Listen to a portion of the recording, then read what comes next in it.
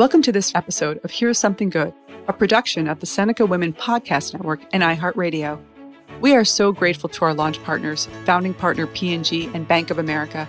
Together, we're bringing you something good every day, and it wouldn't be possible without their support. Each day, we aspire to bring you the good news, the silver lining, the glass half full, because there is good happening in the world, everywhere, every day. We just need to look for it and share it.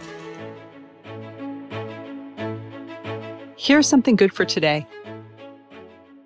Just over 50 years ago, in late 1969, a revolution in foam rubber and fleece was launched when Big Bird, Kermit, Bert, and Ernie made their debut on a brand new type of children's show, Sesame Street.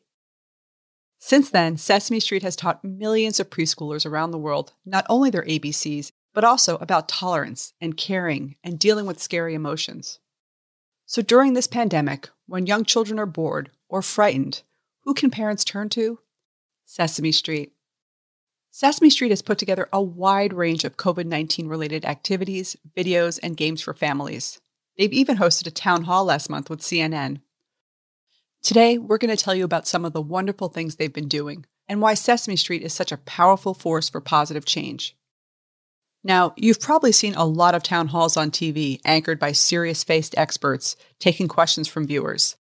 On April 25th, when CNN hosted the ABCs of COVID-19, the format was familiar and the anchors were CNN regulars, but the guests included Elmo and Cookie Monster. The 5-part town hall also featured doctors and other experts who answered questions submitted by young viewers around the world. Kids who tuned in learned how to properly wash their hands and wear and make face masks. Wash your hands.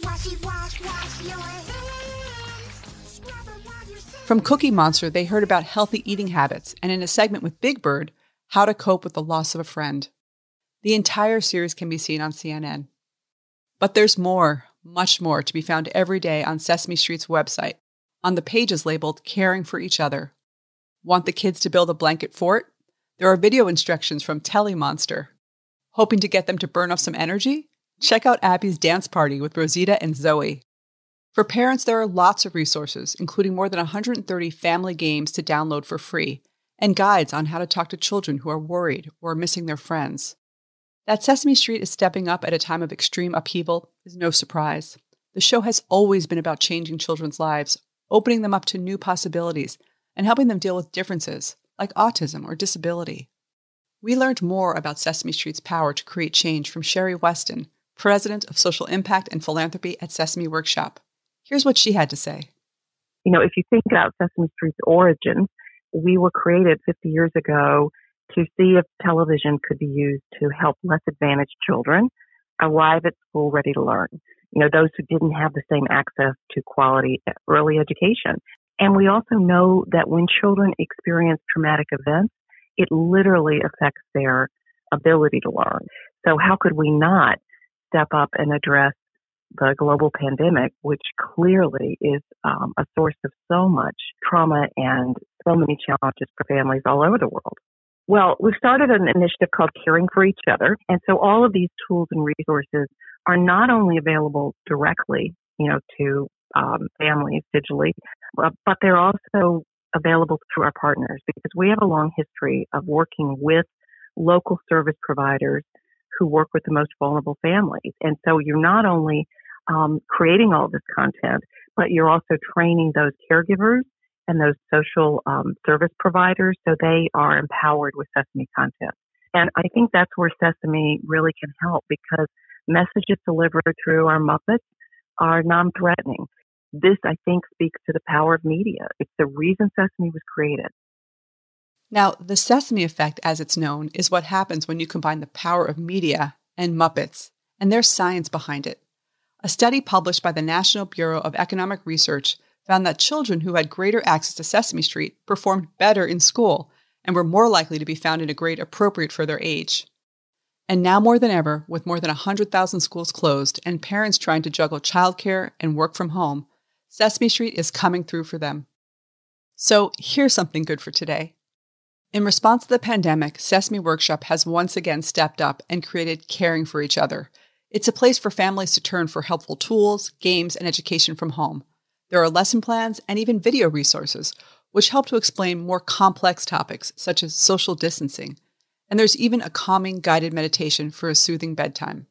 You can also watch the ABCs of COVID-19 Town Hall with your kids, where you can all join in a lesson in practicing hygiene and wellness together. So make sure to check out the resources on the Sesame Street website under Caring for Each Other.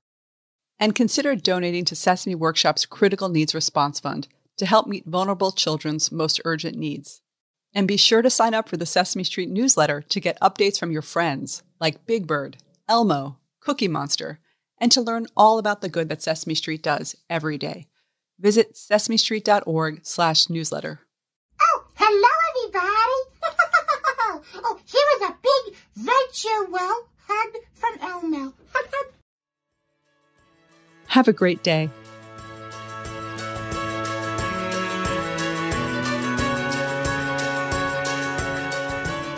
We're so grateful to Bank of America for supporting Here's Something Good, and for supporting organizations across the country who are on the front lines addressing medical response capacity, food insecurity, access to learning, and providing support to vulnerable populations.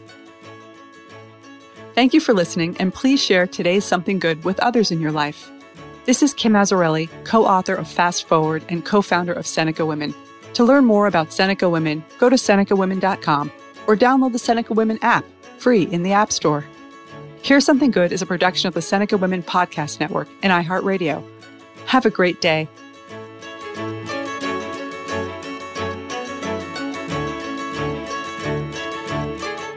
For more podcasts from iHeartRadio, check out the iHeartRadio app, Apple Podcasts, or wherever you listen to your favorite shows.